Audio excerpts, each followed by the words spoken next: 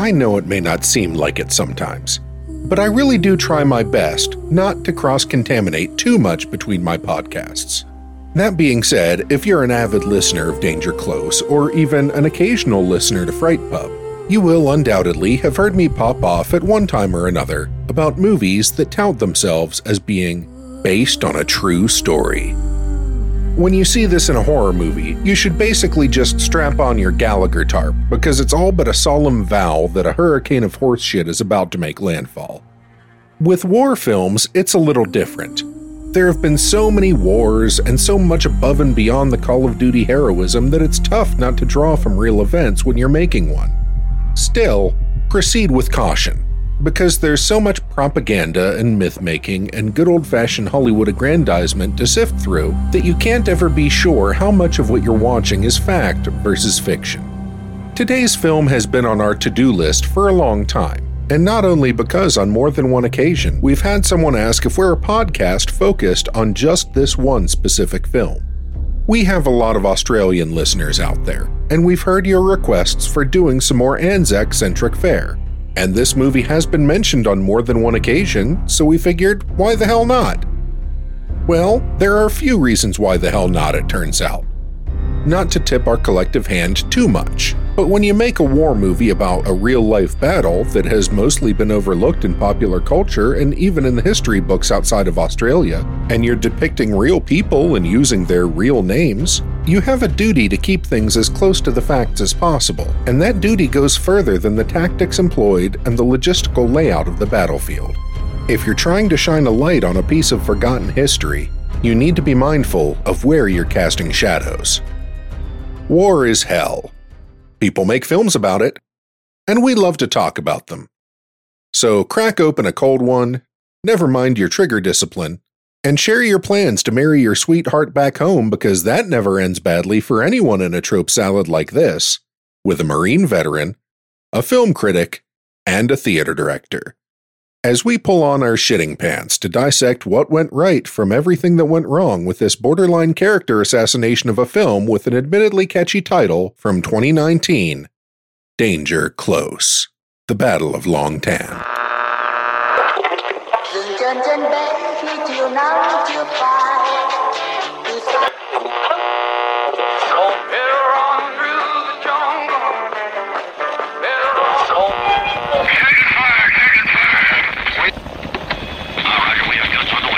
Call it in. It's Danger Close.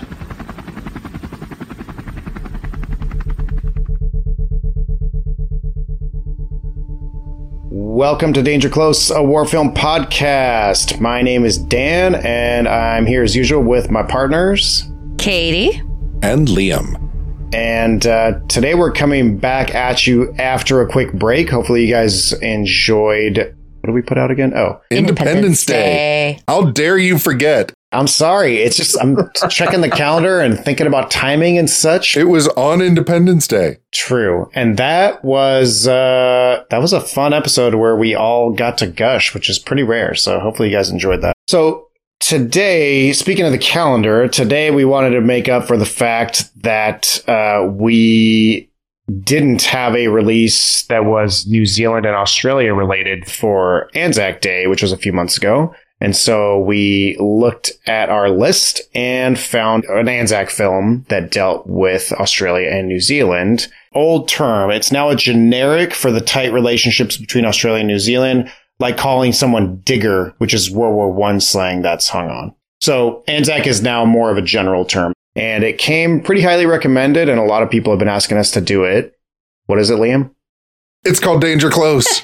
We did it. We finally did it. We fucking did it, guys. We did the movie. Say the line, Bart. Is this the final boss? Are we like at the pinnacle of the podcast? We finally got to it. We're just getting started, baby. So we may be alternatively referring to this as the Battle of Long Tan, which was the title that it originally came out with, because that'll be a lot less confusing than saying Danger Close all the time. But it's also not that on Amazon anymore. Like, the movie doesn't have that any longer. Yeah, I think the modern version of this film is just called Danger Close, but the original title was Danger Close, The Battle of Long Tan.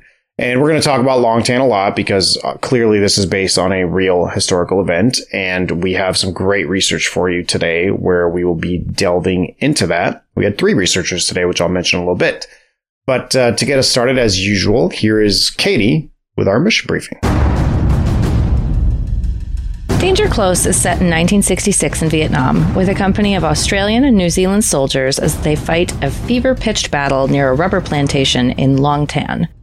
It is based on real events, and the majority of the actors with speaking roles in the film are playing actual soldiers. It is a brutal battle with waves of Viet Cong soldiers vastly outnumbering the Aussies and the Kiwis.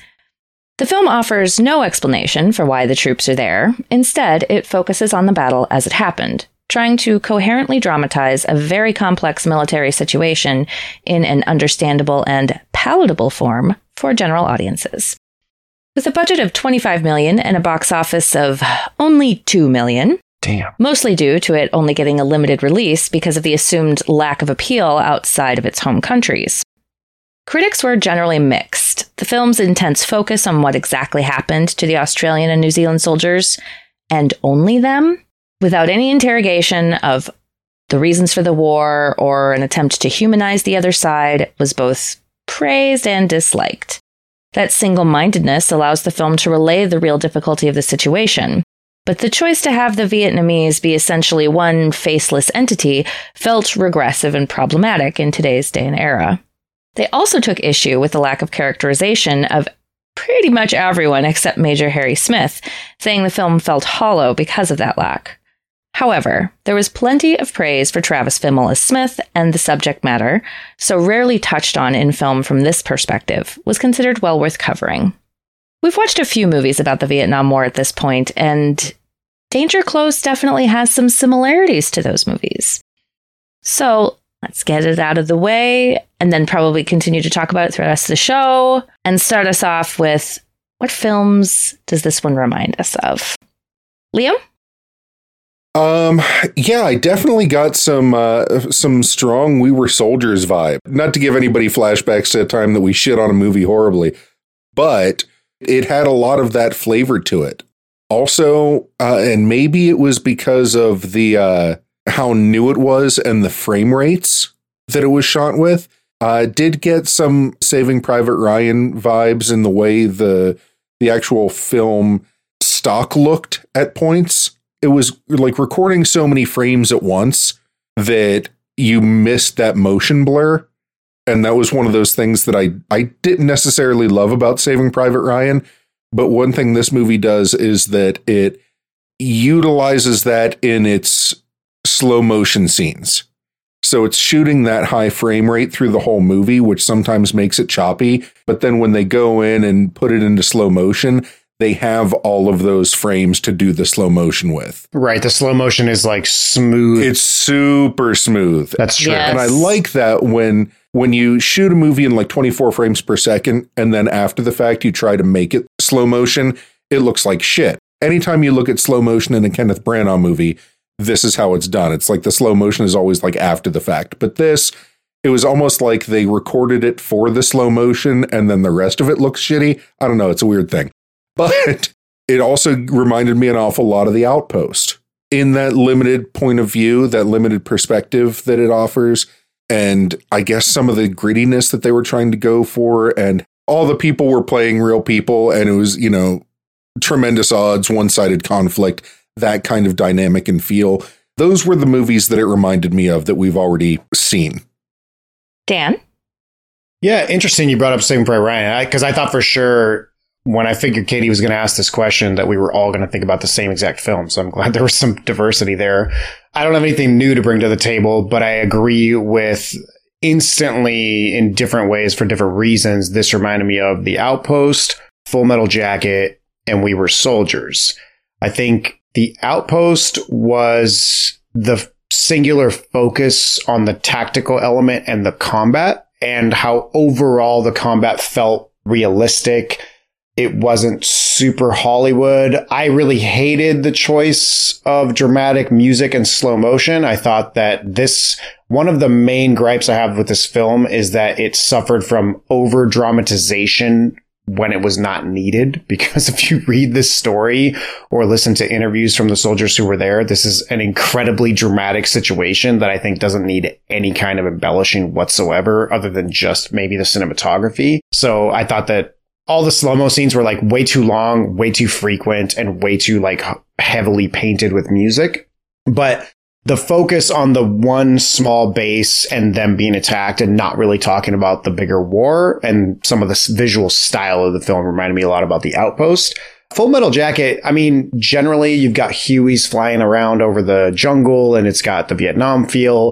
I have no idea how they thought that they were going to get away with using Nancy Sinatra's song in this, and like that not millions of people were going to immediately be like, why are you like straight up stealing from Full Metal Jacket when there are, this is like one of the best decades for American music or music in general, like ever, especially rock. And it's like, why don't you just pick something different? There's a billion CCR songs you could have picked that are kind of associated with the time period, but haven't been used in a Vietnam movie yet. So I thought Jackie and I both looked at each other like, what? Why are you using this song? That was kind of lame, but sadly that did make me think of Full Metal Jacket. And then We Were Soldiers. So if you go back to We Were Soldiers, and again, if you don't like us shitting on movies, you probably didn't like the We Were Soldiers episode. I will explain this in more thorough detail later, but I'm going to shit on this movie really hard. And it's because it deserves it and for the right reasons, not just because I disliked it. Spoiler alert. Not the reason I shit on things. Right. Yeah, not because Liam isn't feeling it. I gave that movie a good score on Fright Pub. You shut your face. What was that? Dr. Caligari? Yeah, it was The Cabinet of Dr. Caligari. I was watching it. I'm like, it's not a 5. It's not a 5. But it did sell me on watching a silent film from 1920. So a very good episode of Fright Pub. Very good. If you want to. However, getting back to what we're talking about today. Just wasn't feeling a 5. I'm sorry. One of the main problems we saw with We Were Soldiers was a problem of omission with the characters, meaning that they really didn't delve into the background of the characters to make you feel like they were real people. And so when they died and were shot and go through all this dramatic stuff, you know, you were kind of like, meh, because you didn't really have a connection with the characters, something that The Outpost actually did better. Well, and also in We Were Soldiers, they all died with like, their last line was like, oh, I'm glad I got to die for my country. I don't want to rehash everything I hated about We Were Soldiers. There are some corny lines and some bad writing. So much to hate. But what I'm trying to compare is what's missing in the characters. And in We Were Soldiers, it was omission. There was not enough there for me. Like I felt they should have written more into the characters. In this, and again, I'll shut up in a second and we'll pass it off to Katie. But in this, the problem was that they mischaracterized a ton of stuff, both in the characters' actual character, like as people, and in things that they did not do in real life. And so they end up really disparaging a lot of these characters in ways that they, A, don't deserve, and B, these are real people, some of whom 18 of them died in this battle. And I, not for a second, am going to give a film a break on disparaging men and women sometimes, in this case, men who died in combat doing what they were supposed to be doing when they were 21, and their parents might watch this movie and that might be the last depiction of their son that they ever see in a film. So I had a big problem with the way the characters were depicted, and I'll expound on that a little bit later, and our research kind of backs that up. Katie, what about you? I'm in the same boat as you guys. I didn't immediately think of The Outpost, but I did Full Metal Jacket, mostly for the beginning and kind of the lackadaisical attitude that Private Large has. He is, drinking beer, accidentally shoots off his gun. He's just there doing what he has to, which is kind of the attitude in the beginning of Full Metal Jacket. And then absolutely We Were Soldiers. I mean, oh my God, there's so many comparisons to be made about this with that film, and most of them not very good. I did like this better than We Were Soldiers for sure, but that might have been because I'm not Australian and this was, a first time story for me. So I would have more patience with it than a Mel Gibson movie. It had a lot of tropes as well. That was the other thing that I noticed.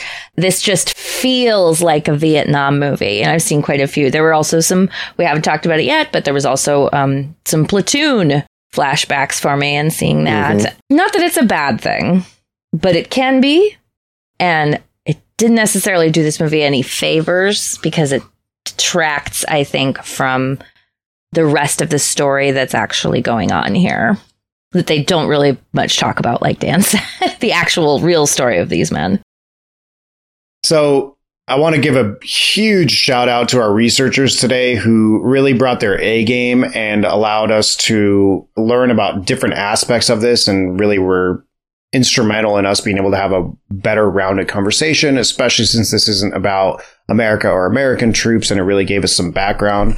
Peter Cox, who also does Danger Close Flightline and usually talks about aircraft and technical stuff like that, did a great write-up on the background of Australian culture, reference being invaded by Southeast Asian countries and Russia potentially, and sort of their fears going back into history. It's short, but it gives you kind of an insight into Australian culture and how they felt about war and conscription in general. I probably won't talk too much about his stuff in the episode directly, but we'll post it on our Surplus Ordnance. It's well worth reading. Kyle, our longtime contributor, who also, when Kyle does posts in the Facebook group, he usually does our mechanized posts. So he'll do vehicles and tanks. And in this one, he covered a lot of the weapons, vehicles, etc. that they were using in the film. I'll reference some of them, but again, we'll post this all so you can look it up. I'm especially grateful to Micah, our Army infantry captain, who not only read 5 books about this battle and did a seminar paper on this in college as part of his military schooling about sort of doctrine, and used this battle as an example to compare it to American strategy and tactics versus the Australians at the time. But he also timestamped the film and really broke down kind of what was accurate and what was not. So here's a little bit of background on Australia getting into Vietnam, and then how 6th RAR, which I'll describe later, but that's the Royal Australian Regiment, got involved in this.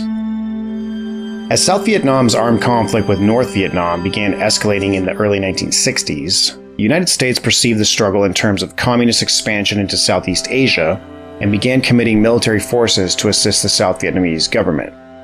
Australia, already accustomed to anti-communist military intervention from the Malayan Emergency of 1948 to 1960, and seeking to remain a relevant ally, joined America by sending a small number of military advisors to South Vietnam in 1962. Australia held a key advantage over the other foreign powers it was joining in defense of South Vietnam, in that its armed forces possessed a wealth of experience in jungle fighting. From Burma, New Guinea, and the Philippines to their support of Commonwealth involvement in the Malayan Emergency up until 1960, Australia had been involved directly in jungle fighting almost continuously from the Second World War until they began to send advisors to Vietnam in 1962. This experience would go on to play a key part in how they fought and equipped their soldiers going into this conflict. The important thing to note here is that the Australian government and military leadership had a different overall strategy than the Americans. The Australians focused military efforts on counterinsurgency, while the Americans focused on large-scale search and destroy operations. If you go back and listen to We Were Soldiers or even Full Metal Jacket, it was really a war of attrition for us, and it was about stacking up dead bodies. We were trying to kill as many Vietnamese forces as we could and win the war through sheer volume, which is, again, not what the Australians were doing.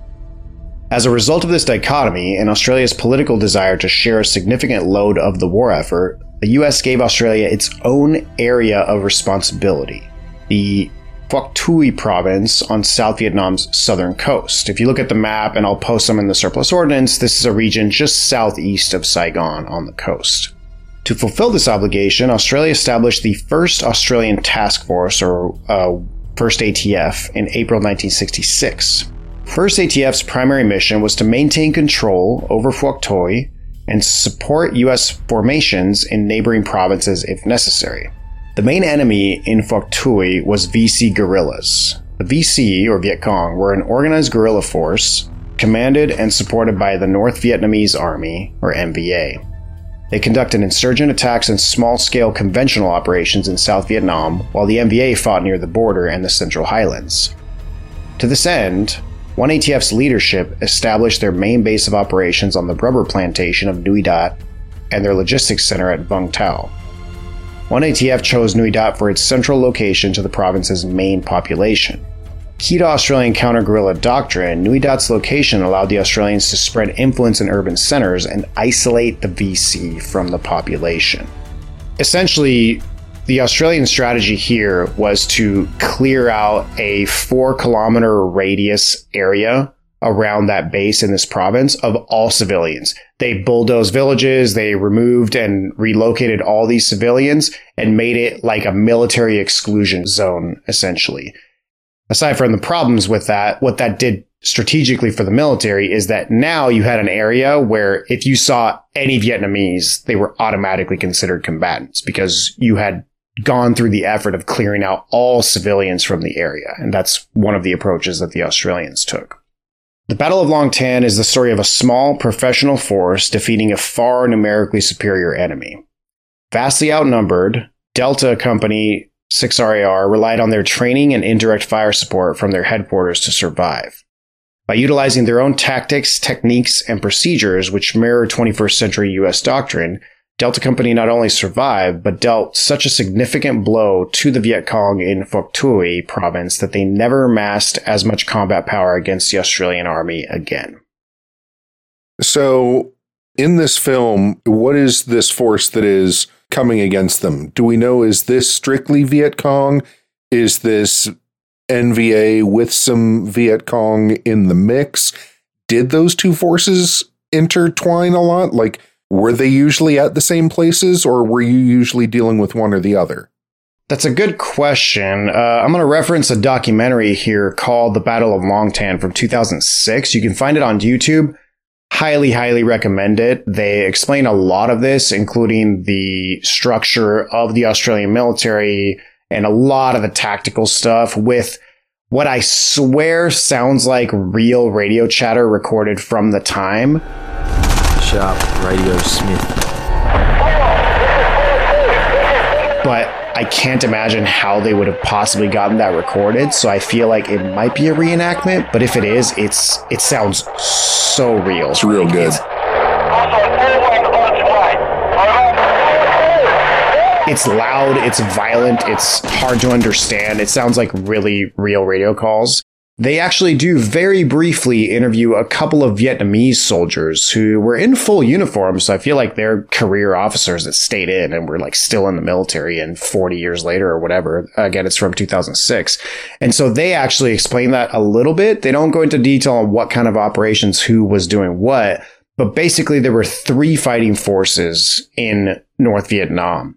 The Viet Cong, which were irregular forces not signed up in the army, right? Not exactly paramilitary like you'd think of. I imagine they still had leadership and structure and they were organized. So I think paramilitary is not a bad way to describe it, but they didn't wear military uniforms. They usually wore the quote unquote black pajamas that were well known and were probably more flexible and able to blend into the population much more easily. You do see this Vietnam trope of soldiers, especially US soldiers, but soldiers going into a village and they're aggressive and suspicious of every civilian they see, because that's the thing, is you can toss aside some black pajamas real quick and put on some regular farmer clothes and nobody knows that you're a VC, right? And then the 2 more military forces were the North Vietnamese Regular Army, which was a national force, and then you also had local army organizations. And so you had local forces as well as a national force. I don't know if those 2 wore the same uniform style or whether they wore 2 slightly different ones. But generally speaking, I believe that the armies were in green while the Viet Cong were usually in black. If they were wearing something, again, they probably sometimes just wore regular civilian clothes. But someone can write in and correct us on that. When you see the beginning of this firefight, which is actually Delta Company running into 6 or 7 not tactically prepared, kind of relaxed soldiers, you know, like the rifles are on their shoulders, which is accurate. That's really what happened. They report green uniforms on the radio. So those, to me, I would guess those are either North Vietnamese regulars or local soldiers, but they're part of the regular forces. Yeah, it seemed like most of what they were dealing with were green uniforms. I don't know if I ever saw any black uniforms at all. You did. Well, there were a few folks, the 2 ladies who were dragging the one soldier away. Mm-hmm. They were in black and had like the straw hats. I don't know what they're called, but it's like, I don't know if it's inaccurate, but it's like the stereotypical Viet Cong hat. Like whenever you see somebody who's in the Viet Cong depicted in movies, it's like the black clothes and then that hat. It's called, oh no, I'm going to butcher this because I don't speak anything like Vietnamese, non la or leaf hat. Oh, leaf hat. Interesting. Mm-hmm. I mean, I wouldn't call it a trope. I just think it's really common. But if you think about it, the reason is obviously there's lots of rice farming out in rice paddies there. And that's a hat that blocks the sun perfectly and is light. Yeah, no, it seems perfectly functional. Plus a little bit of umbrella from the rain. Yeah, exactly. But it's also not like military issue. So, Right. Speaking of hats, another thing you'll notice is that all of the Australian infantry is wearing what they call giggle hats. In the US, we call those boonie covers or boonie hats. And that is the soft, flexible hat that you can put the brim of it up if you want to, or leave it down, and it's kind of adjustable. So this decision speaks to a larger divide between American and Australian tactics in Vietnam, with the Australians preferring to equip their infantry to be lighter and more mobile for patrols into the jungle, rather than to fight from helicopters or vehicles like the Americans.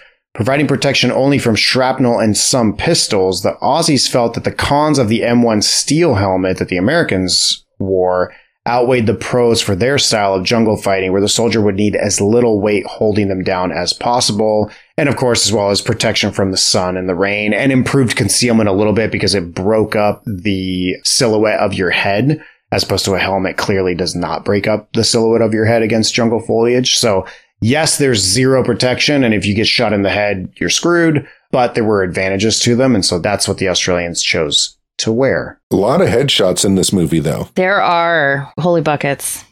Not knowing anything about the accuracy of the film and just taking the film on its own merits as far as like how the story is told, how the actors act, Right. how the director directs, and what have you. What did we think of this movie so far? I'm dying to hear what Katie thinks because we haven't had a chance to talk about any of this yet. Oh. Did you just watch this? I did, yeah. Okay. About an hour and a half before we started recording. Fresh. One of the reasons I chose to use that question when to open up the show is the similarities. And I think it kind of took a little bit of good and a little bit of bad from all these different ideas and tropes. For the most part, the cinematography, like on a filmic perspective, the cinematography is pretty well done. It's coherent. It's consistent. It has a vision. It's not just a static, like, okay, we're going to set the tripod here and just film, you know, what happens. Like there was a lot of planning that went into making each scene very dynamic and getting real close up with people, as well as giving us plenty of wide shots. To me, that was one of the strongest aspects of the film, is how well it's shot and how well it's edited together. The lighting is also very interesting. The lighting, I thought, was phenomenal for the most part. There were scenes of lighting where I was like, this feels like a different movie. Like, holy shit, this looks amazing. Yes, it's very good at giving a sense of emotion. That's what the lighting does so well. And like, I only saw a couple complaints about this in the reviews, and I agree. There isn't too much saturation, because a lot of the times, especially in Vietnam movies, you see a lot of saturation of greens and yellows, and there's some of that here, but it's less early 2000s David Fincher, where it's all one and it's all the time, and it's purposefully used. Like, especially when, for example, when they drop the yellow smoke bomb, then it kind of heightens up that yellow, and we focus on that cloud, and that tints the rest of that scene. That's a good choice in my mind. When they are at base camp, it's all flat. There's not really a whole lot of tint one way or the other. It's just kind of straight on normal, quote unquote, colorization. So I think technically, the movie looks good. This was also shot in Australia. Queensland. Yep. Which has a similar climate, and, you know, it's not that far. Yeah, for our not down under listeners, Queensland is the northeasternmost region of Australia, and they have tons of rainforest and jungle there, as opposed to, you know, like Western Australia has a lot of desert. I'm sure in real life they trained a lot like these troops trained a lot in Queensland for Southeast Asian deployment, as well as they shot it all in Queensland. And I mean, if you remember, again, not to constantly compare, but We Were Soldiers was filmed in Northern California, and then they clearly put a few like potted plant, like a few tropical potted plants like in the dirt. And I was like, oh my God. By contrast, Full Metal Jacket did the same thing, but did it well, where they just brought all of these palm trees to England. Each of which had its own name. Yeah. You could shoot London for Vietnam if you're good at what you're doing. Yeah, if you're Kubrick. If you number your palm trees. Yes, exactly. So they had the advantage, like they really make this 25 million work for them. And another thing that kind of reminded me of is, what was the one with the bombs under the ground? Great Below? The War Below. The War Below. Thank you. I keep calling it the Nine Inch Nails album. It's just an infinitely better piece of artwork, let me tell you. It kind of reminded me of that in that they used the money they had well, and that's not in any way what holds it back. What very much holds it back for me is once we get into the characterization and the writing and all of that is where the things really start to fall down. And I mean, even the acting in this, it's fine. It's at least as good as We Were Soldiers, if not better. I think Travis Fimmel does a fine job. Shitty Channing Tatum. Every time I looked at him, I'm like, he looks like Channing Tatum's douchier brother. And he acts like that. He was also a model.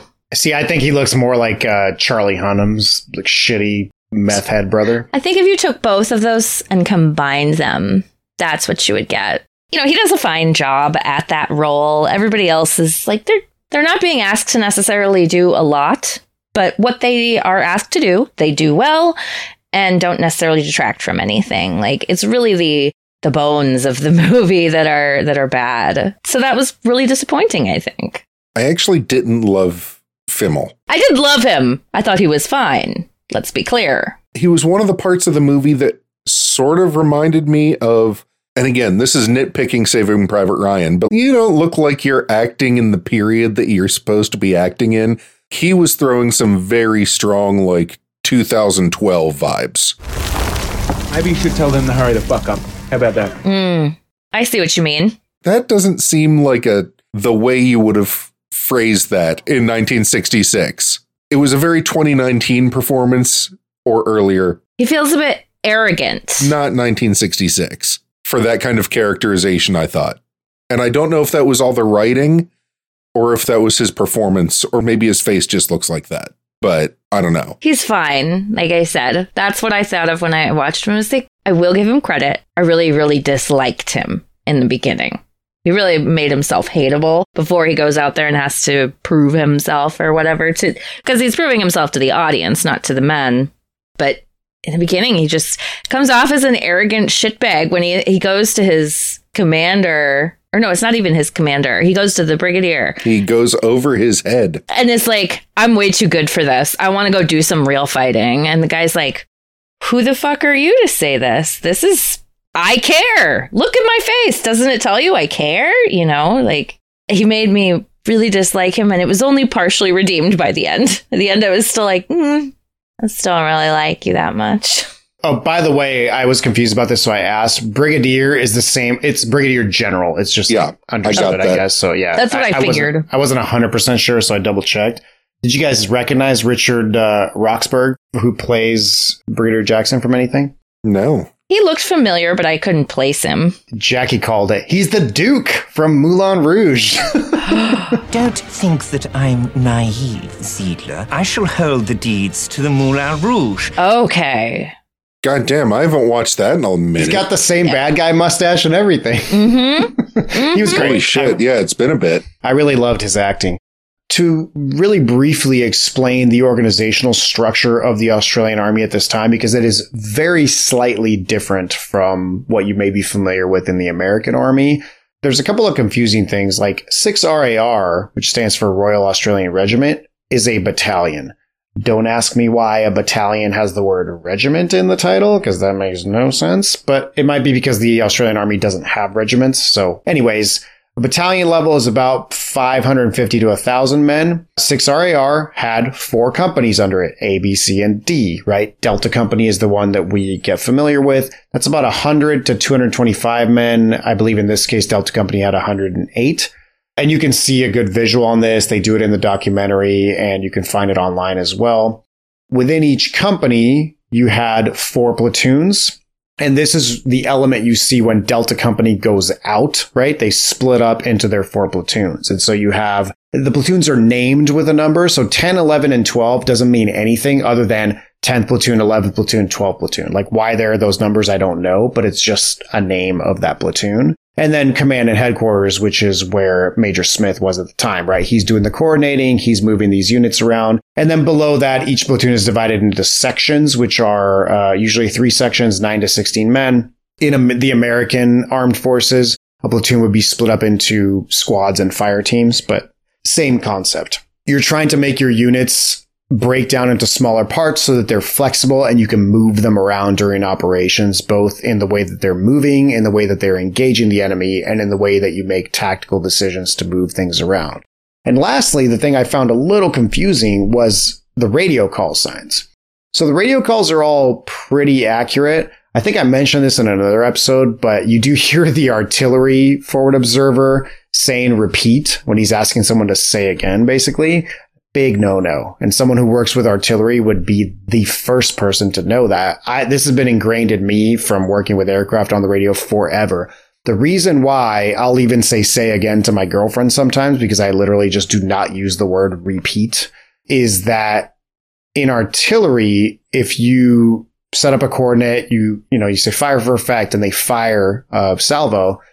If you say repeat, it means that you want them to fire again at the same exact coordinates, right? So you want them to fire for effect again. So because the military wants to avoid any misconstruence of the word repeat for someone in an artillery unit to accidentally fire their guns, we say again on the radio. And that is pervasive throughout aviation, throughout ground troops, throughout forever. So they screwed that little detail up in the movie, which I was surprised. Well, they didn't ask anybody. Right?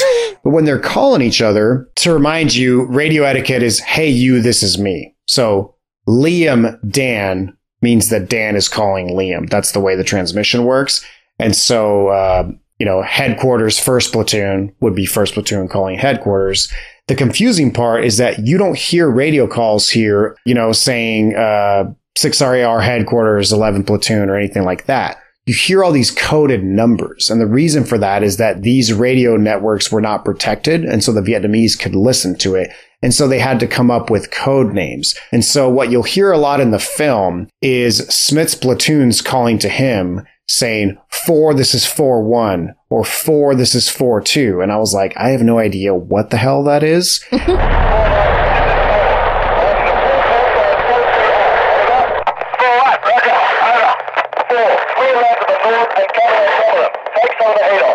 It turns out 4 is the 4th letter in the alphabet, or D. So Delta Company command and headquarters, which is Smith and his platoon, are 4.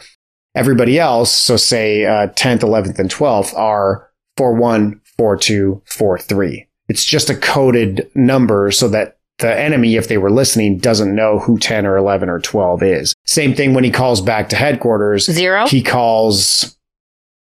I think he says 0-1. This is Delta 1. And that is the context of Delta 1 is the commander of Delta Company. Again, I don't know why he doesn't use 4, calling to 0-1, which is the headquarters of the actual, so battalion headquarters. So if you get confused by that, trust me, even some of our military experts. It's on purpose. Yeah, it is. Thank you, Liam. It is. It's a feature, not a bug. Exactly. Right. Man. I was exercising all of my self-restraint while you guys were talking, and I just kind of pictured myself loading up the weapons bay of an aircraft, just like stuffing like ammo and rockets into it, because I'm like, oh, when this thing takes off, I'm dropping so much fucking napalm. So before you go off, was there a moment when you were like, oh, this might not be good? Yeah, 2.5 minutes in.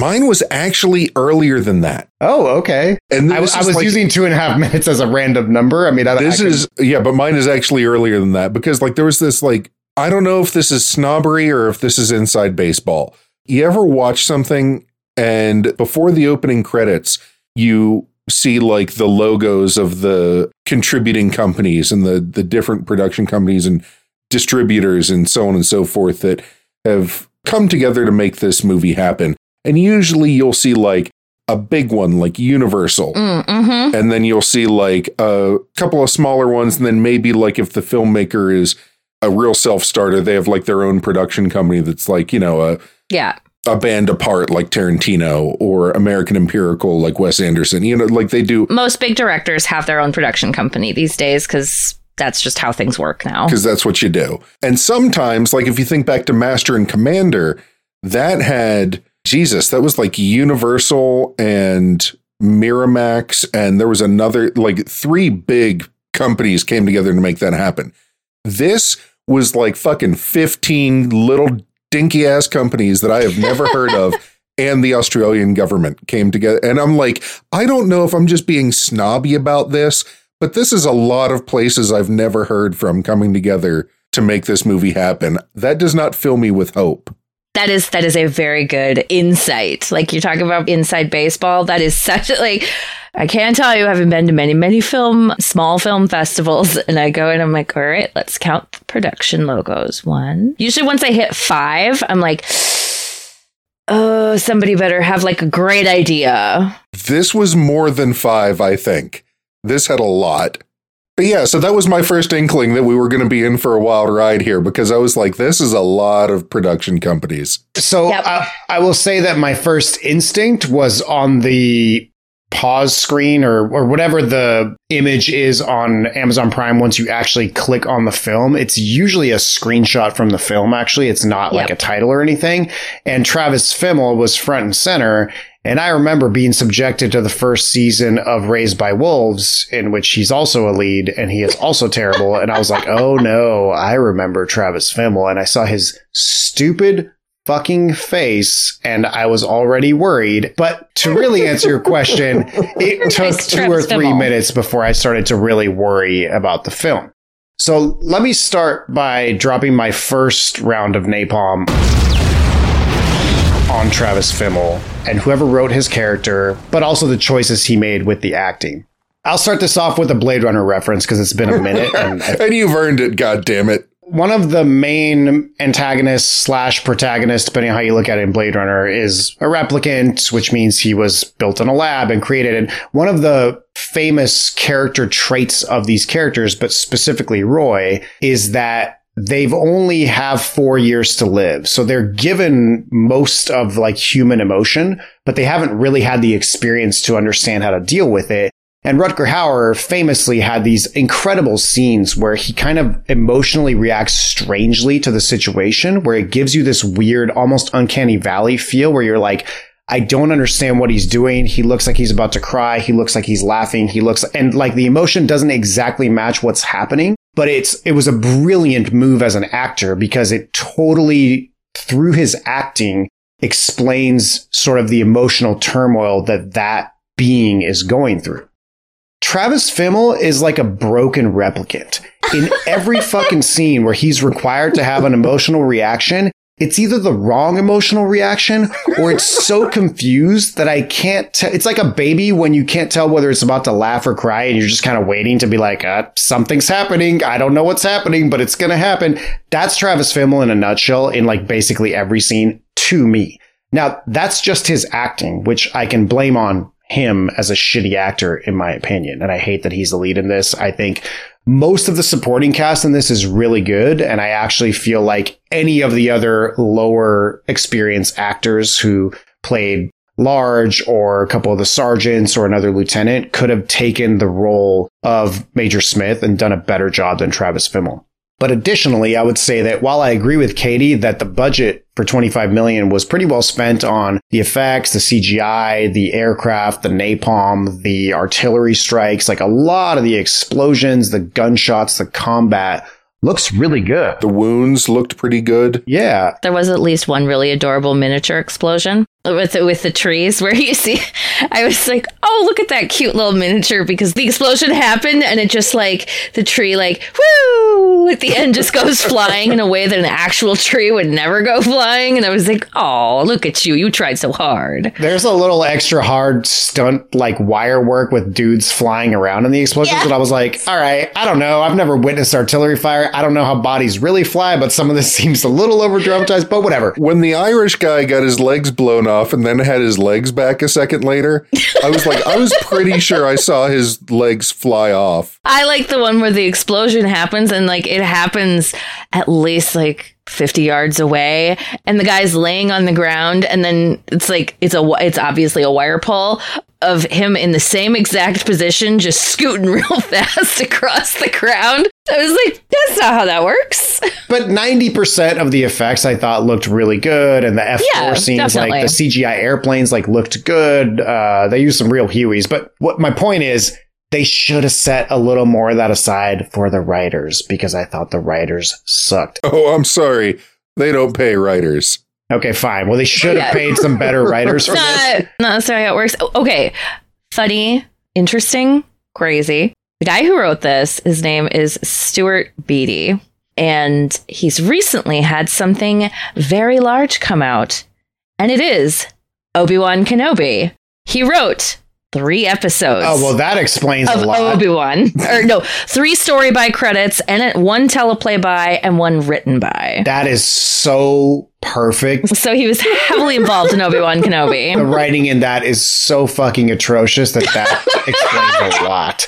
That's a different episode of Danger Close Enough. I'll take your word for it. I've given up on most things Star Wars, so I have not watched it. I watched it. It was something. Including the story by of the last episode. Parts 1, 2, 3, and 6, he wrote. Hey, it can all be written by the Duffer Brothers, you know?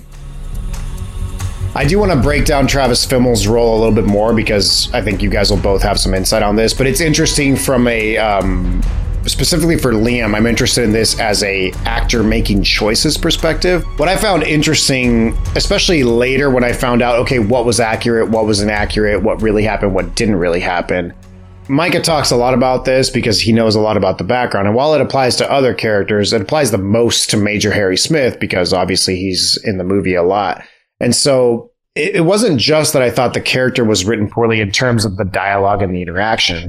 I mean, honestly, Micah introduces his comments on the film by saying, if you want to know anything real about the Battle of Long Tan, do not refer to this movie. It is horribly historically inaccurate.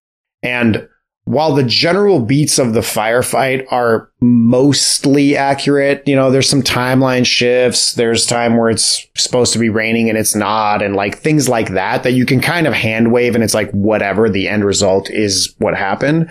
But I'm talking about the character of these people and these characters. They made up all of this dramatic stuff that didn't happen in real life. Wait, there were times that it was supposed to be raining and they made it not rain? So essentially, the monsoon comes like way deep into the battle when in real life, the entire battle happened during a monsoon that never stopped. And the reason why the airstrike couldn't drop when the F-4s first come in the film, they depict it as being a defective smoke grenade, when in reality, it was raining so fucking hard that the aircraft were not able to see the battlefield at all. And they did end up dropping further north, I think, when Smith is like, okay, well, just drop them here because I know there's enemy forces there. They're just not going to be close to us. Because, like, they had it start raining and stop raining and start raining. Like, anytime they wanted drama, it's just like, oh, now bring the clouds in out of nowhere and make it rain. Yeah, in real life, the entire thing was in a incredible monsoon to the point that when they went to retrieve bodies the next day, it looked like the earth had consumed them. Like half the bodies were like almost completely buried because the amount of water on the ground was insane. Like the description for people who were there was like, yeah, it was literally a monsoon. So, but anyways, I only brought that up to compare a minor inaccuracy compared to the major inaccuracies that were made with these characters. Before I knew anything about the background of this, I was super confused by the portrayal of Major Smith because, like Katie mentioned earlier, I'm like, okay, this guy has a commando background. He's supposed to be really tough and like train this company to be like these badasses. Like he clearly trained them above and beyond the level at which the standard was for the Australian Army at the time. And then they're shown to be these undisciplined, beer drinking, like disobeying orders fuckheads, almost all of them. And I was like, this is weird. Why are these troops that are supposed to be super well trained, like drinking beer and having accidental discharges, and literally a lieutenant who's supposed to be a young leader playing poker during an artillery attack? I'll see your 2, and I'll raise you 5. That fire's incoming, Lieutenant Sharp. Keep your pants on, Sarge. Can't you see we're in the middle of a game? This is crazy. Like, this is a level of lack of discipline that I hardly have ever seen, even in like Platoon, where that's like the point of the movie. And the point here is supposed to be the opposite. So I was like, okay, that's strange.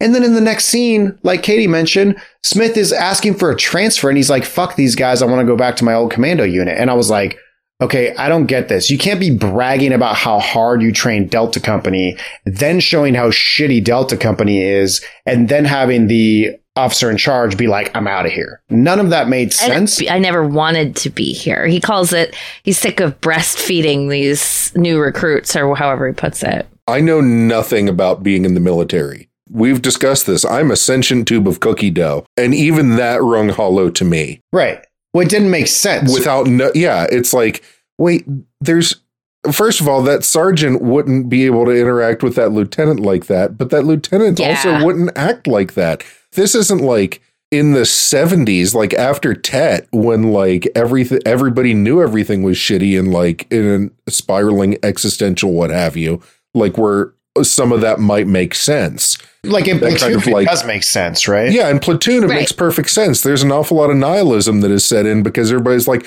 oh, we're losing and nothing matters. And no one cares. And we're all just going to die. And nobody gives it. Yeah, it's like, is this 1966 that this happens? Because I'm getting like post-68 vibes.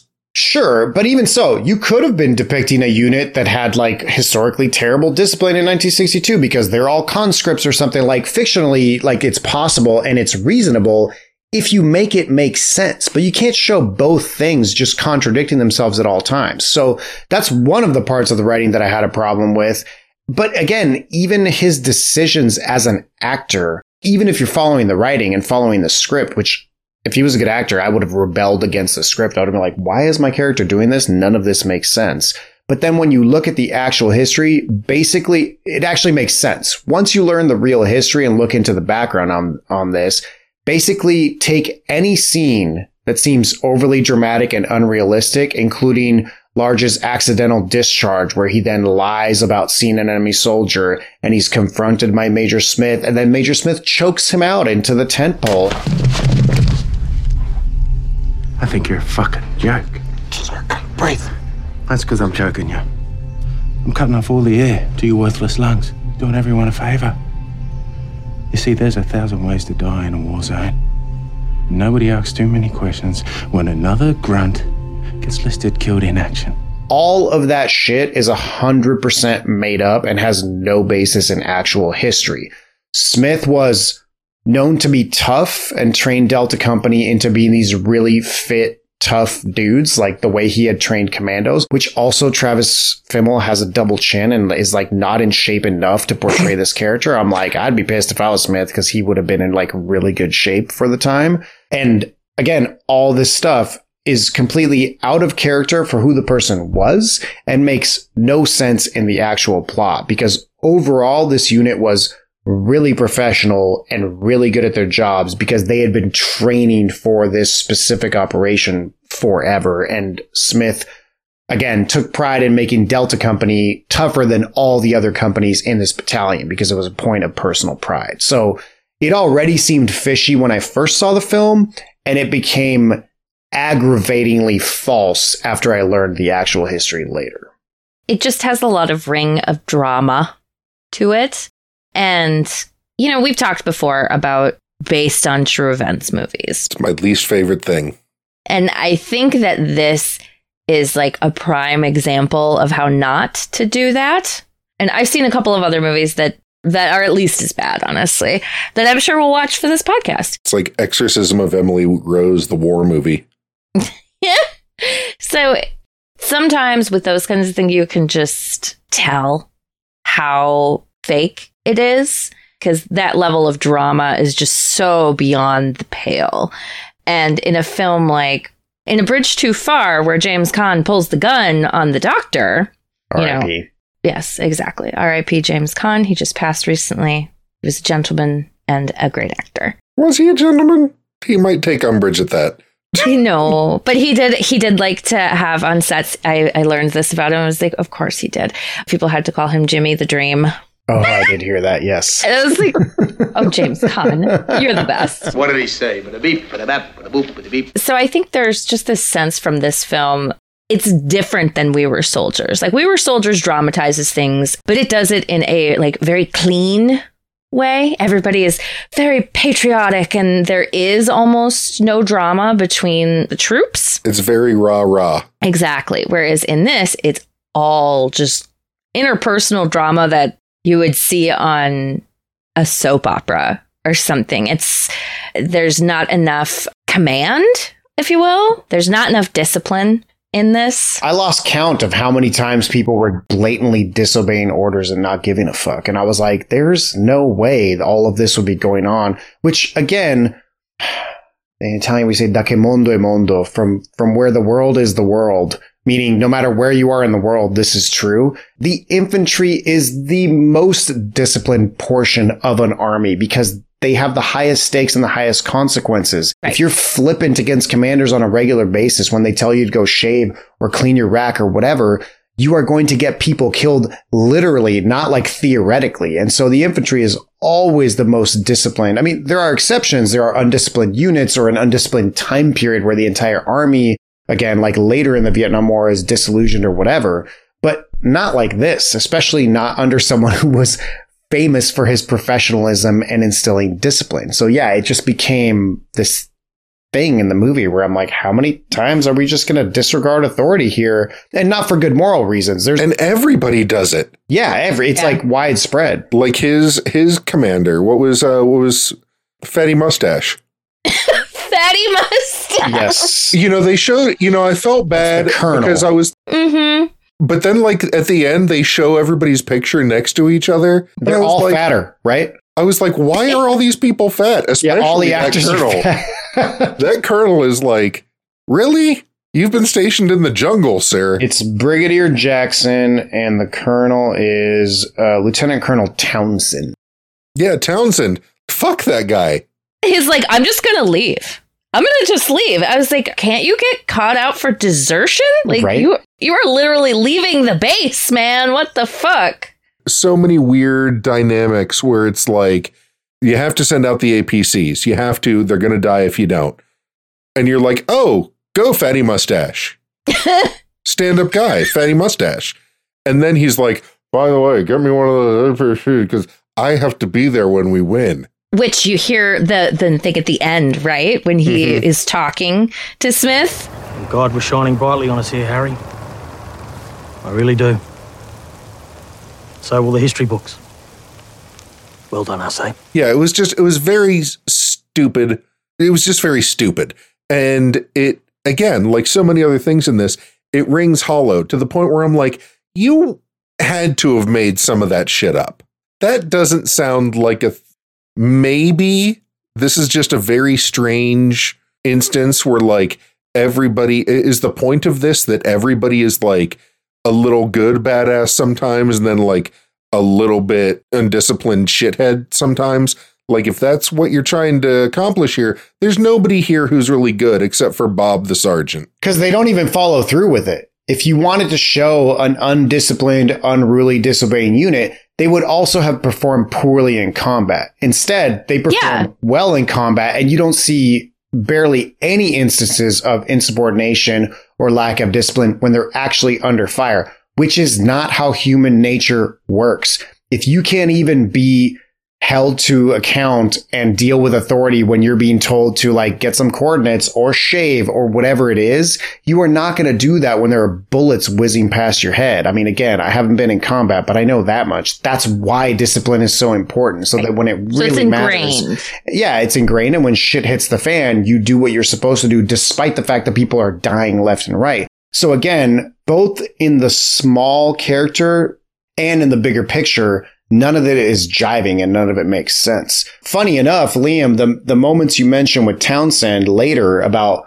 asking the APCs to come back and pick him up and then having an APC wait for him. Yeah, and I'm like, wait for him? Like, why did you send them out there? Right? Unfortunately, that's actually accurate. Now, the details of exactly how it happened are a little bit different. He didn't lie in the briefing room. He actually was just busy. And then when he realized the APCs left without him, he tried to order all of them to come back. And the APC commander was like, the fuck, I'm doing that. Like, there are troops under fire. Our mission right now is to go rescue Delta. That happens in the movie because he says, bring him back. And he's like, you go deal with it. In the same way that when he says you have to stay in the jungle, you have to stay where you are. He says, you wait for him. Let's go, guys. And so that's what happened in real life. He sent 2 APCs back to get him. He left one at the river crossing to protect them. And so in the end, they were minus half a platoon when they got to Delta Company and 5 minutes late. So Townsend was responsible potentially for someone actually dying, because had they gotten there 5 minutes earlier, they would have had the superior firepower, etc. Had they all just run out of bullets and then clutched their bayonets and knives at that point? That was a bit much. They were out of bullets twice. So once before the aerial resupply, which did happen, and then once again where you hear the interviews, and I'll throw this in the surplus ordnance. There are really good audio interviews on a podcast with both Smith and Lieutenant David Sabin, who was the platoon leader for 12th Platoon. And he was like there in the thick of the firefight with 12th. And they talk about it. They're like, yeah, I was down to like 1 bullet, 3, 10. Like the thing you see in the movie in the firefight is accurate. But the way the ending goes is a very tropey Saving Private Ryan. Like, I'm going to shoot at the tank and then the plane's going to swing by and bomb the tank. They were like, okay, this is it. They all give each other their like meaningful, like Hobbit looks. And then the APCs roll in and save the day, like right at that moment. Is that how that happened? Or is... I can't speak to the like minute by minute timing of it, but generally speaking, yes. So here's the thing you have to understand. If you don't get anything else about the details of this firefight, the important part you need to understand is that this is Delta Company goes out on patrol trying to see like potentially where the enemy is and where they're attacking from. And they accidentally run into a few of them. And then all of a sudden this battle escalates. They ended up being outnumbered 20-1. So there's somewhere around a regimental size force of 2,000 North Vietnamese, probably mixed, some Viet Cong, some North Vietnamese. There's no way you're winning that firefight in any kind of conventional sense. Right. It wasn't an ambush. So the Australians had some advantage in the sense that they weren't necessarily ready for a fight. Again, there's sort of an element of surprise where all of a sudden it's like, oh shit, there's those, shoot them.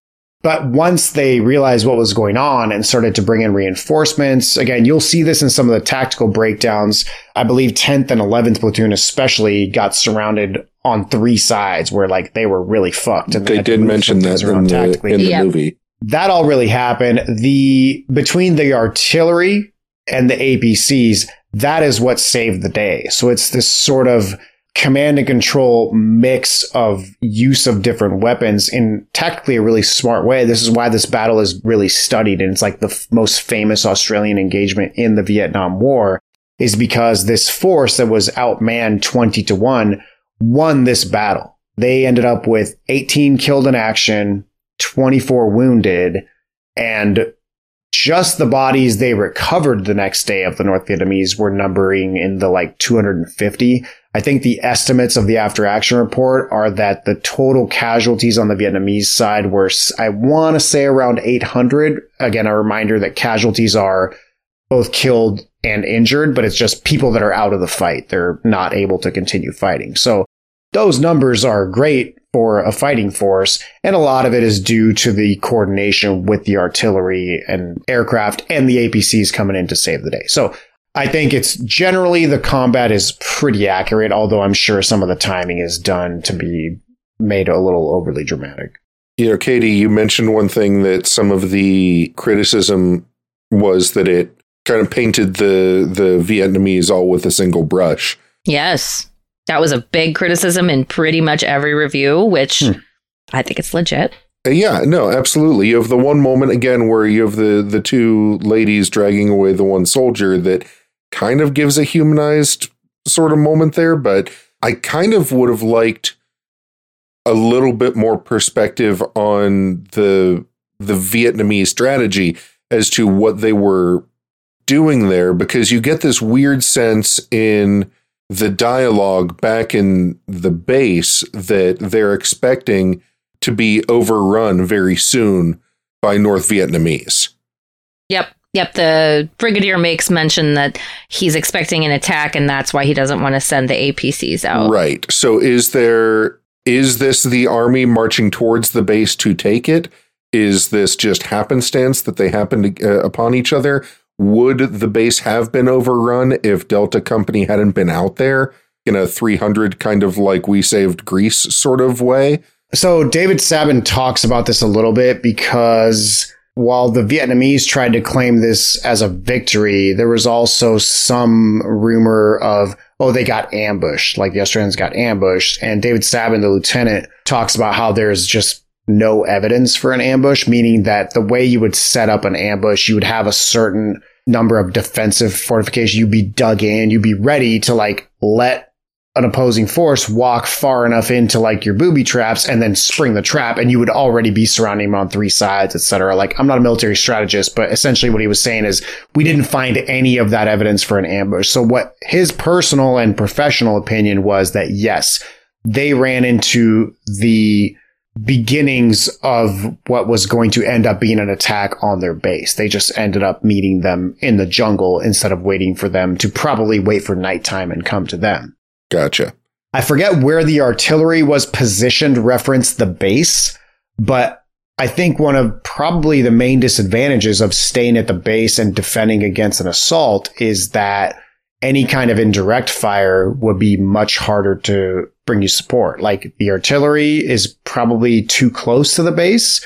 And even if it isn't, it's too dangerous to be firing that close to the base. Same with aircraft. If they have to drop ordnance, it'd be hard to drop ordnance so close. So again, taking the fight out into the jungle provides a lot of tactical advantages. And again, as you saw earlier when we talked about sort of the overall doctrine of the Australian army and the troops that were in this region, it was to do this on the regular, clear out the civilians and then patrol on the regular to keep suppressing the North Vietnamese activity and stop them from being able to like amass troops and do giant assaults and take over the base and kill everybody, etc. Now, I think we talked about this in The Outpost, and I think I disagreed with you guys on that one for the same reasons. And I will say that when it comes to perspective, I don't have a problem with the way the Vietnamese were depicted, because I didn't see a lot of faceless trope type of stuff. I think I just saw the camera and the writing staying with the Australian troops, which is why you hear lots of shouting in Vietnamese language, but you don't get subtitles. And like, as frustrating as that is, because you're like, oh, but I want to know what they're saying. Like, what are they talking about, flanking them or what? But none of those soldiers would have understood Vietnamese. So if the film is from their perspective, it makes sense for you as the audience member to also not understand what the Vietnamese are saying. I'm not saying you couldn't make a movie where you show both sides and you have actual characters with names on both sides and you show their background and you show like a more neutral accounting. But that's just a different movie. Yeah. And I'm not saying that can't be a great movie. Like, it certainly can. It's just not this movie. And I'm actually glad that this movie, for that at least, stays in its lane. And it's like, no, you want to show what it was like to be in this particular firefight from the Australian side. So to me, it's an issue of scope and perspective, not necessarily like, making the Vietnamese this. No, I don't think they're going for that. And that wasn't the sense I got from the critic reviews. It was much more that, like, this is a choice that you made. If this movie had been made in, say, 1972, 1975, no one would have commented on that choice. Now people are going to comment on, like, you made a specific choice to not have any of that perspective. It is exclusively from this one perspective. And I think it's a neutral choice generally, but I do think it's valid to say, what are you saying with your film by making that choice? Why did you choose not to do that? Because that adds depth and complexity. It's a neutral thing to do, because I think they did it because there really isn't time. This movie is 2 hours long, and it's very much dedicated to telling this one specific type of story. And that's okay. It's totally okay to tell that one specific type of story. But people are going to notice, and all choices that you make for your art, especially with something like this, are going to have good and bad consequences. Right. Based on the viewer. You know, some people will think something is good that others think is bad. And for some critics, it's more like, I feel like this is a detriment to your movie. I feel like if you had chosen to expand the perspective a bit, it would have improved the film, because they also didn't like a bunch of other things about the movie. It wasn't like, this is the one bad thing you did. It was, okay, but, you know, and this also doesn't really sit right with me in addition to X, Y, and Z. Is it the Clint Eastwood bar? If Clint Eastwood could be bothered to tell both sides of Iwo Jima, then, like, you don't really have an excuse. Or let's not forget, We Were Soldiers has several scenes from the perspective of the Vietnamese. It's true. Right, but they're like picking up mini American flags and waxing philosophical. Right. It's not good. Super tropey. It's not a good perspective. Right. Yeah, but it's an effort from Mel Gibson and Randall Wallace. And it says something specific. And that's what I'm saying with this film is I think they just kind of chose to go like, well, no, we're focusing on these particular people and entirely from their perspective of the film. And that's a fine choice to make, but it is going to, like all choices, it is going to impact how other people view your film.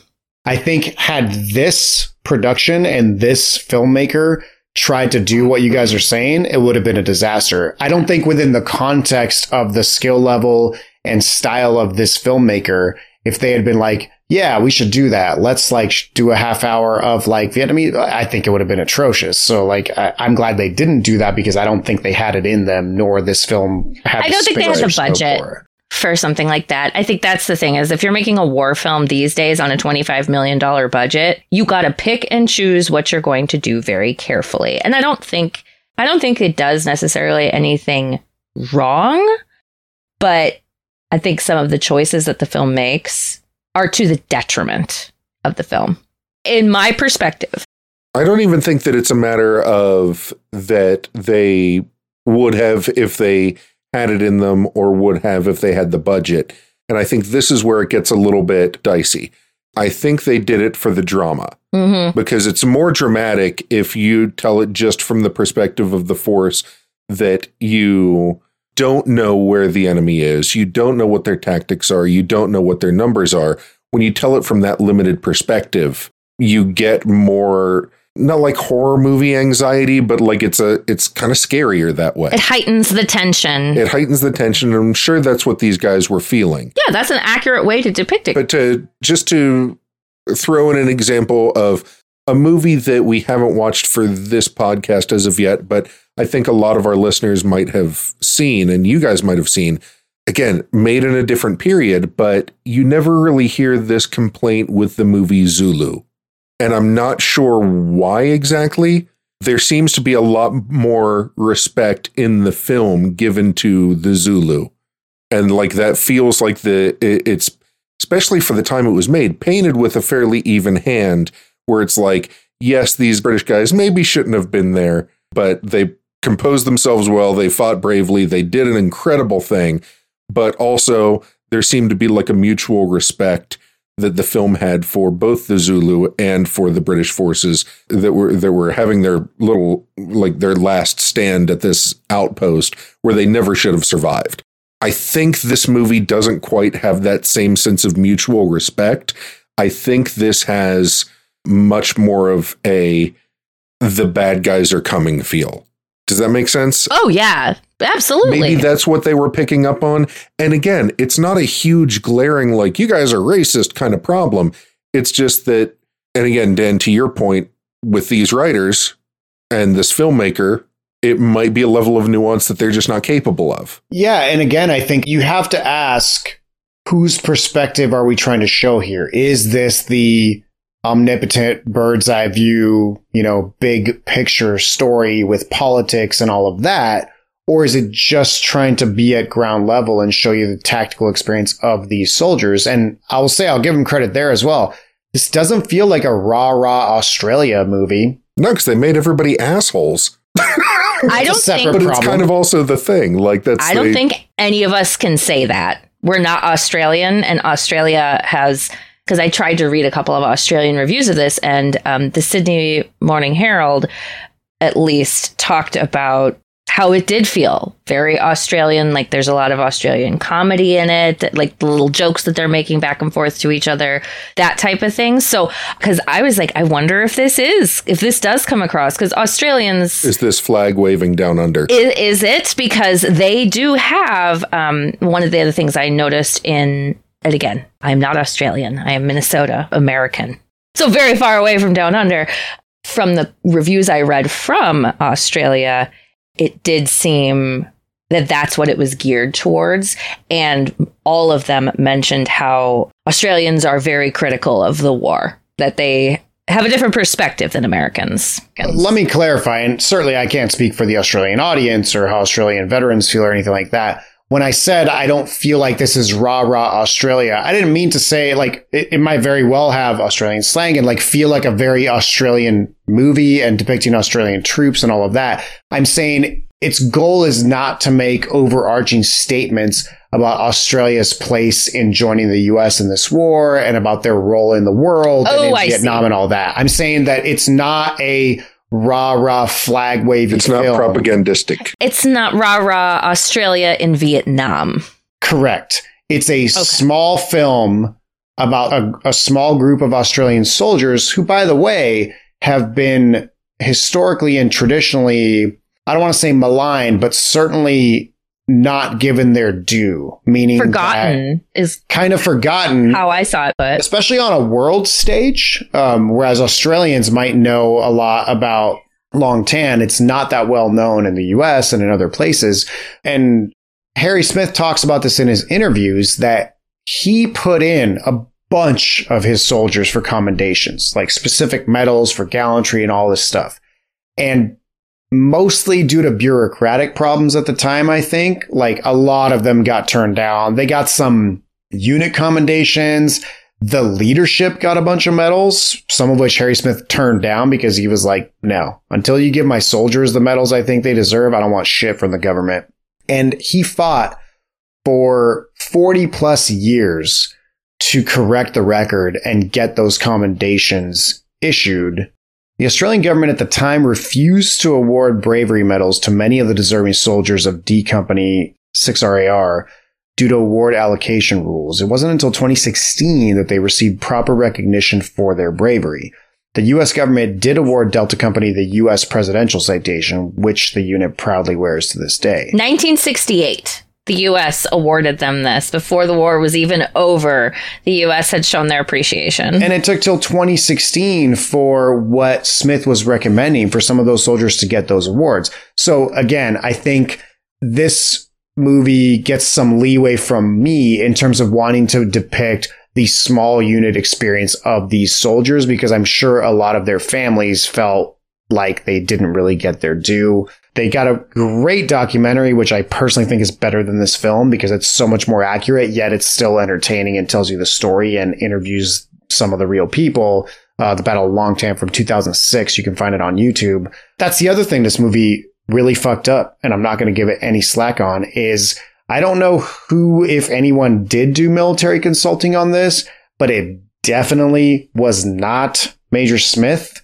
And it wasn't any of his lieutenants and any of the people depicted, which is crazy to me because I'm like, how are you going to do a movie with a veteran who's still alive, who was there, and you're not even going to interview him, like, for the writers to write the script and ask him questions? Like, not even that? Like, that's insane to me. But the weird thing was I saw that at least one of the actors did go and meet his real life counterpart, and the two of them became friends. Well, that's good. That was why it was so confusing that they didn't do that, because, and from the little bits I watched on YouTube, Smith and Lieutenant Frank Riley and one other guy were still alive. They saw the preview of this, like they showed it to them, and they all kind of gave their thoughts and opinions. And then they had to tell them, oh, I'm sorry, we can't make any changes now. This is just how it is. We don't actually care. We just wanted to see if you'd pat us on the back. Yeah, right. And I will say that Sergeant Bob Buick is one of the other ones who's still alive and kicking when this went off. And I'll tell you, that man, just as handsome as the actor who plays him when he was that age. Damn, that actor is very handsome. And it's amazing because throughout the little interview I saw with him, he's holding a picture of himself and he's like topless and looking good. I was like, sir, I love it. You know what you're doing. I know, right? He's very proudly holding it, and he's got all these medals and everything too. So, because he was a very decorated soldier beyond this battle.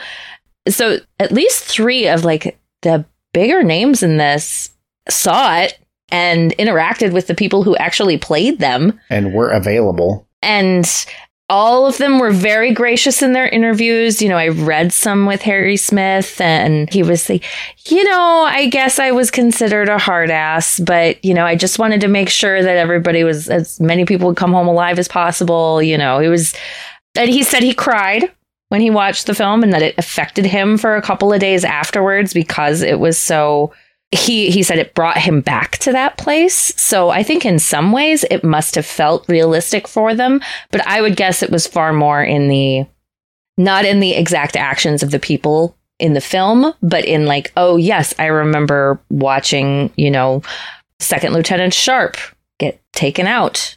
And I remember the real moments that I had with him, not the ones in the film. Yeah, where he's an asshole.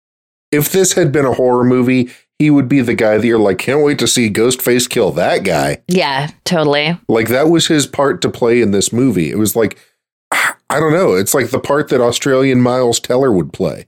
Right. And again, if it's fictional and it's not a real person, cool. Build that trope, right? Do the horror movie, do whatever. When it's a real person, like, are you not concerned about his family seeing the scene with the poker scene where it's like, oh, look, your son is completely fucking unprofessional dickhead in this scene, and then he died. That's what's going to happen. I agree with Katie that from the interviews I saw, everyone was very gracious, but let me be less gracious. Let me not be that for you on your behalf. In defense of Harry Smith, because I was listening to, and if you want more information on this, the Principles of War podcast is a military podcast by a military major in Australia, and he interviews a lot of people and talks about military doctrine. So it's geared towards the military, but if you're watching a film like this, it's very interesting. He did a series of interviews, both with Harry Smith and with David Sabin. And towards the end of his interviews with Harry Smith, he comes up to the big question that I'm sure everyone's waiting to hear, which is, what did you think of the film Danger Close? And for all of the inaccuracies, and again, showing him physically assaulting his men, which is something that never happened, requesting a transfer, which is something that never happened, acting completely unprofessional and like a bad leader, which is the opposite of his actual persona, his comment, basically paraphrasing, was, well, I've been reminded many times that this is a film and not a documentary. I didn't really like the portrayal of me, and I thought there were a lot of inaccuracies in the film.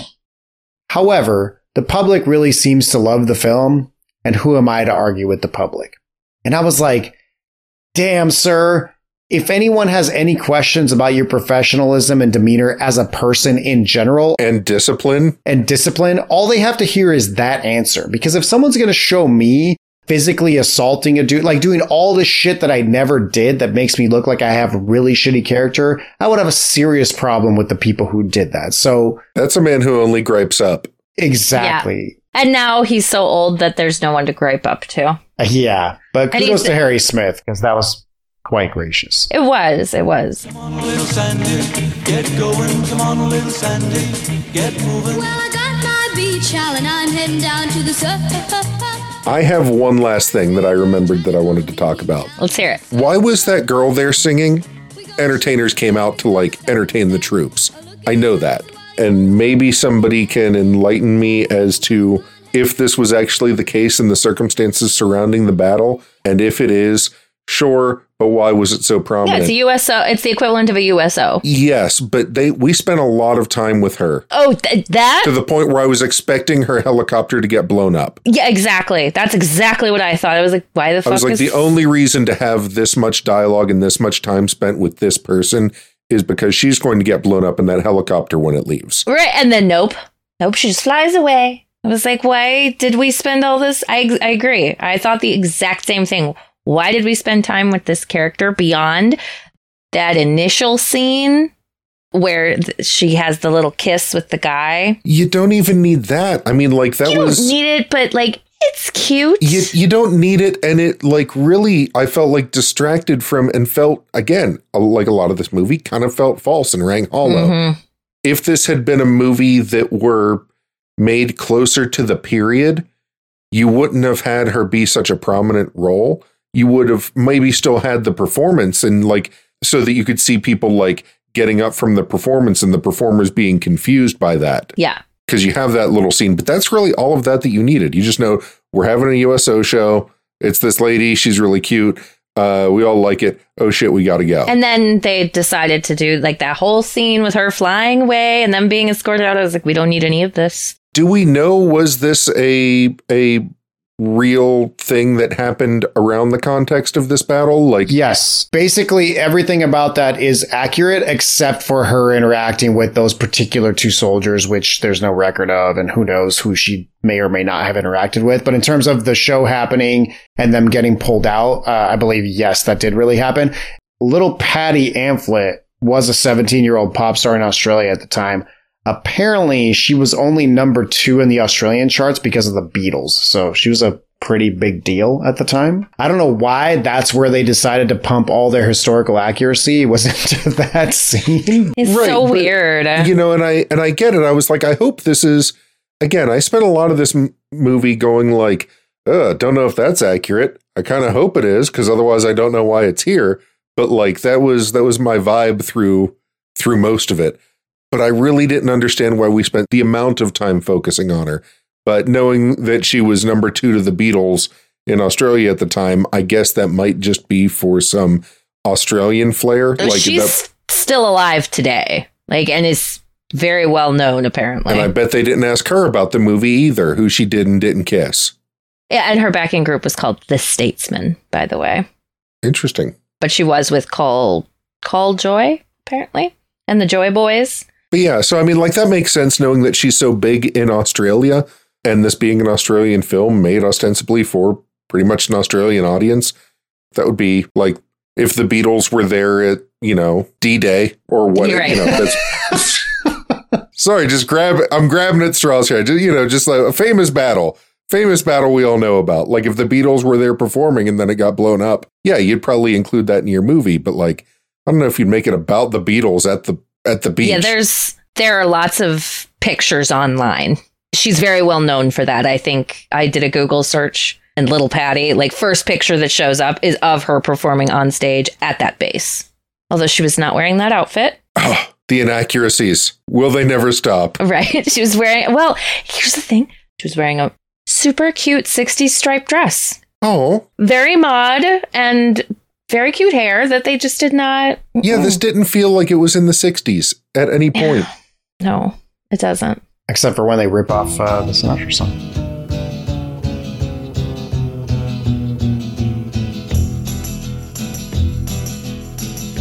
And now it's time for the breakdown, where we ask ourselves, what was the objective of this film? Was it on target? And did we like it? Katie. Well, from everything I read, the objective of this film was to honor the vets who fought in it, try to depict their experience as realistically as possible, get audiences invested. I think that was also a big part of this, was trying to pull in the Australian audiences to recognize these men's heroism and what they went through. I really do think it's just that simple. I don't know that there's anything much beyond that, because that's just kind of how the director talked about it whenever I read something by him. It's certainly how the writer looked at it. Was it on target? Yes and no. I'm going to go with that. Yes and no. I mean, it certainly did bring awareness of this to the Australian public, as far as I could tell, despite its $2 million box office. It's done decently well on streaming across the world. It portrays the military aspect of things fairly accurately. This company went out and did XYZ. You know, these APCs actually did go out and do this. These people who were in that spot had these names. You know, the very basics of it are accurate to what happened. The drama and all of the stuff that kind of fills in the cracks to keep us going throughout those military actions is all, or for the most part, made up.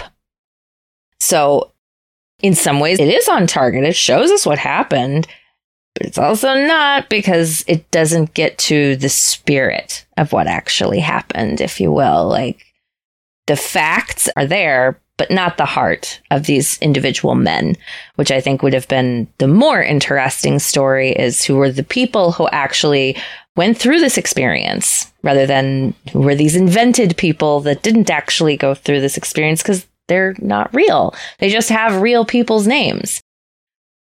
Did I like it? No, not really. I will never watch it again.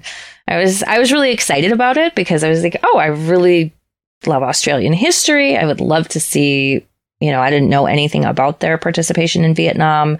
And so that part of it I did kind of like, getting to see some representation of their activities, but it's just more disappointing than anything else that it was so, to those actual people who went through all of that pain and suffering, there wasn't a lot of truth.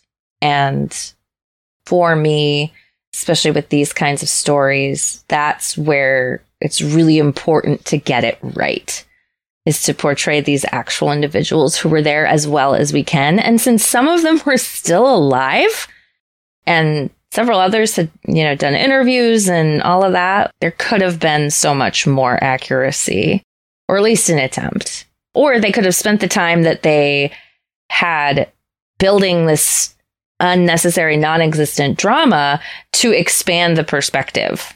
So I didn't care for the choices that they made. Sorry, guys. I really wanted to like it, but no dice. Liam?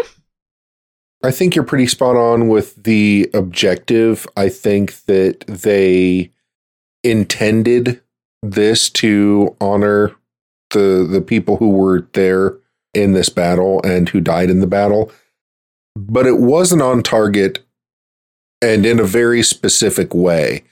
Not to draw a comparison necessarily that makes them like, oh, they're a charity case. But like, when you give something to a charity, you're like, oh, well, obviously they need this. But it's like, no, actually, we need this over here. We can't do fuck all with this. You know what I mean? It's like, oh, I'll do this for you. But no, not real. Like, it's like giving frozen food to the food bank. Yeah. Or, you know, that helps like, nobody. Yeah. During the Irish potato famine, all the crops were dead. And so for relief, the British government sent seeds to grow more crops. And it's like, yeah, but we're fucking starving now. Thanks. You know, like that kind of thing. It's like, you didn't ask. You know, you were like, oh, I'll do this thing for you to show my appreciation. You're like, the thing you did, it kind of sucks, but thanks, I guess. Harry Smith, probably. Probably, I agree. Yeah, that's kind of where it's at. Like, they, sure, maybe the heart was in the right place, but like, dude, you really just didn't do the thing that you wanted to do. You did the opposite thing in many cases. And you can kind of get away with that if it's a longer time ago. Like, if you're making a movie about George Washington and we don't have the conversations of George Washington, and you don't feel like pouring through like centuries old letters and diary entries to figure out how the man spoke, you can kind of just make George Washington say whatever. But then you have movies like this and like the Brian De Palma film The Untouchables, where like Elliot Ness murders Frank Nitti by throwing him off of a Chicago City roof, like the courthouse roof. Like, that didn't happen. That verifiably didn't happen. And it's just like weird shit like that works its way into movies, for me, is bothersome. And I'm usually fairly suspect of movies that are like based on a true story. I would like to think that when you do it with a war movie, I should be able to wrap in that warm blanket of knowledge that this really happened. But even then, even with something that is not terribly long ago, you still can't trust that. So did I like it? A couple of things that I did appreciate. We talked about some of the effects I thought were pretty good. Had some pretty nice shots, some pretty shots. So the cinematography wasn't bad, although I didn't like the frame rate. But I was really happy that we picked this name very specifically for our podcast. And I was happy to see that when we watched the movie, that for a long time we were getting questions about, like, is this just about the Danger Close movie? Like, no, it's not. Thank you. It's about all war movies. I was happy to see that the movie Danger Close actually had a scene in which it was used appropriately, and we got to see that on film. And you don't really get to see somebody call in Danger Close. And they did it twice. Drop 50. Danger close. Fire for effect. Number 1 zone. Drop 50. Yeah, right there in front of me. They made the guacamole. and so I appreciated that. But by and large, no. Truth be told, I didn't want to watch it the first time. And I'm probably not going to watch it a second time. So yeah, that's where I'm at. Just side note, who's on first thing that happened to me with a couple of different friends where I was like talking about this movie. Oh man, Danger Close is just like terrible, this and that, blah, blah, blah. And they're like, yeah, but so which movie? And I was like, Danger Close. And they're like, yeah, but what movie did you guys cover? And I was like, Danger Close. It's a movie from 2019. Yes. Third base. Yes, I had a similar incident with my husband. And I was like, oh, I got to watch Danger Close. He's like, well, what movie are we watching for it? And I was like, Danger Close. The eponymous war film. Oh, yeah, that's right. You're doing that movie finally. I saved one napalm bomb for my breakdown. So here we go. Expend all remaining ordnance. So I didn't look into the objective from the horse's mouth, so I don't know what the director and the production intended.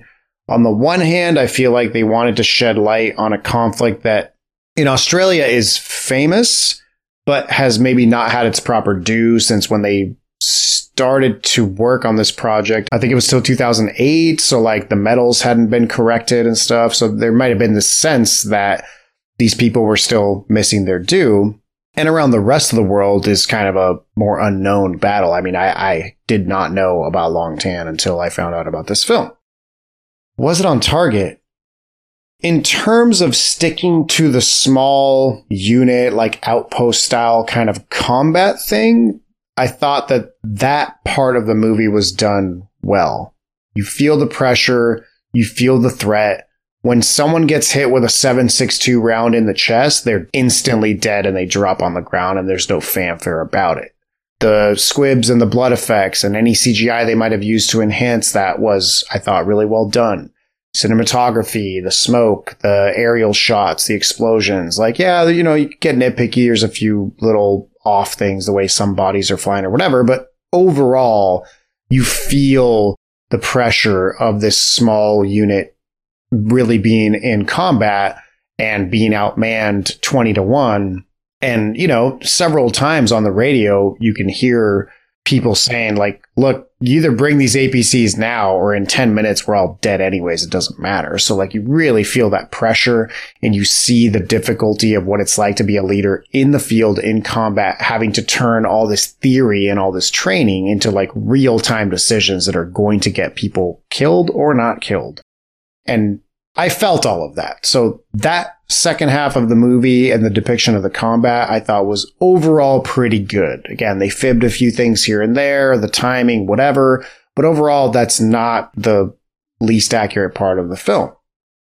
But like Liam says, if your goal was to give these men their due, again, some of whom still have families who are alive, and some of them died in combat in this battle, then no, you did not do your job, because to add to the drama, which I feel is unnecessary in a film about combat, both with, again, like I said before, the music, the slow motion, all that, the actual character choices that these characters make that make no sense. Harry Smith looks like a hard-headed, immature asshole who only knows how to make people fear him and doesn't actually know how to lead men properly, and physically assaults his men. I talked about it before, but the lack of discipline, the insubordination, like none of those things actually happen in that way. And it really does a disservice to these men who, for all intents and purposes, were a formidable fighting unit. And part of the reason why they succeeded in this battle was because of their very good discipline and because of this very hardcore training that they did that was thanks to Major at the time, Smith, leading them. So for what they did well, I think they just destroy the point of it and it doesn't come across. And even worse, again, this is an entertaining movie. It's enjoyable to watch. It's not boring. You can have a decent time having a beer and watching this movie. But as much as I hated We Were Soldiers, at least they asked for people who were there at the event to be involved in the making of the film. And they didn't grossly misrepresent anyone. Again, I'm on the record about the problems that I had with this film. But while I enjoyed watching this film more, I hate it way more than I hated We Were Soldiers because of the disrespect with which it treats these characters and these men. And I don't think the director and writers realized that's what they were doing. I think it's very clear that they don't understand anything about good leadership, especially military leadership. And to them, adding these moments of drama and tough guy, like throw this guy against the tent pole, etc., was just like, oh yeah, like this didn't happen, but it's good drama. It'll be good for the film. Not realizing that really at the same time, they were tarnishing the reputation of someone who would have never done that and who, for all accounts, acted professionally and may have been a hard ass the way many people are in the military, but did his job well and got the results that that type of leadership usually inspires from men that you command. And again, I felt bad for their families. The quintessential example is the only officer who died in this battle, Lieutenant Sharp, who is shown to be this asshole who's playing poker when the artillery strike comes in and the sergeant has to take over. Again, never happened. What is his family supposed to think when they see that? And they're like, oh yeah, my son died at age 21 in 1968 or whatever in this conflict. Let's go to the movies and see how they depict him. And then half of his depiction is to be this like immature idiot who has no idea what he's doing and is not competent, or guys that are drinking on the job. Like, again, all these things that didn't happen. So unnecessary drama for a film where there's plenty of real drama because of the stakes and because of what's going on. And again, crosses the line into disrespect, in my opinion. So clearly I did not like this movie for the reasons that I stated, and I'll never watch it again. And also, to quote Liam, why do we still let Travis Fimmel do shit? We need to stop casting Travis Fimmel and stuff. He needs to stick to like TV or something, because that guy does not know what he's doing and he's not a good actor. He's shitty Channing Tatum. But if you add a bad writer on top of it, it is really a shit show. So go watch the 2006 documentary, The Battle of Longtan. You can watch some great interviews. Again, I don't know if they somehow got recordings of the real radio calls or if they've just reenacted them really well, but not for a second did I not think they were real. You can hear the noise. You can hear the screaming. You can hear the terror in these guys' voices when they're making these calls back and forth for artillery. It sounds really real. And the dramatization scenes that they did in the documentary are really good. The documentary is far superior to this film, and that is a great hour and 45 minutes of your time to see what really happened in this battle and what these men were really about, instead of wasting your time with this. Fair enough. I'm out. Dan brought his shit in pants today. Yes, he did. I don't know. I thought that was a little even-handed. I can't help it, Liam. I'm still going to. I know, you're such a mild-mannered soul. You're such a gentle person. I put on my waders and my rubber boots. I was ready to just wade through shit on this one. And then it came out with you just like, oh, well, I thought they did a really great job with this. I still have to say the good stuff. Look, once again, I know there are a lot of people maybe not listening to this anymore, but members of our audience who really like this film and really love it. But honestly, we talked about this in The Longest Day in A Bridge Too Far. I've also learned that there is a certain part of the audience that if there's good combat and the film is entertaining, that's what they're looking for. And they're like, you know what? This isn't a documentary. And if that's your jam, hey, I don't have a problem with that. Enjoy yourself. Harry Smith understands you. Yes. I just had to come to the defense of Harry Smith. What are we doing next time? Next time, guys, we've got a movie from 1939 the holy grail year of 1939. I have this 1992 Nissan Sentra that you're just going to fucking love. And it's only got 300,000 miles on it. It's from the holy grail year of 1939, one of the unsung heroes of the year 1939. It's a fabulous film. It's one of my favorites. It's from Paramount Pictures. Stars Gary Cooper, Ray Milland, Robert Preston, Brian Donlevy. It's about 3 British brothers who all fall under suspicion for the theft of the same jewel. And one by one, they go out and they run off to join the French Foreign Legion and end up fighting in the Sahara. It's Beau Geste. Woo! Gary Cooper.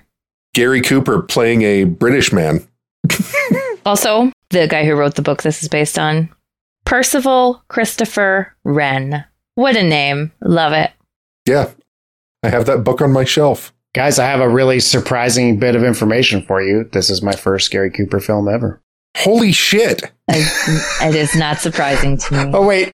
I'm going to take out Liam's holy shit in this edit, and I'm going to go back to a couple episodes where Liam dropped the most perfect holy shit ever, and I'm going to drop it right here for the audience because it is the best. Holy shit. Yeah, use that as often as you can. Oh, I've been waiting for the opportunity. Awesome. But it's that's great actually. This is going to be a good Gary Cooper. This is going to be a great introduction for Gary Cooper for you. Also Ray Milland, fabulous in it. A young Robert Preston, like way pre Music Man Robert Preston, when he was like young and hot. Yes. Tasty treat.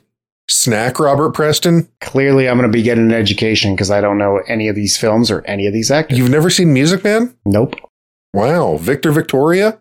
Maybe. He was old by that point, but... Thanks, everyone, for joining us on Danger Close, the podcast, not the film. And if you want to join our Facebook group, we're at Danger Close Podcast Discussion Group.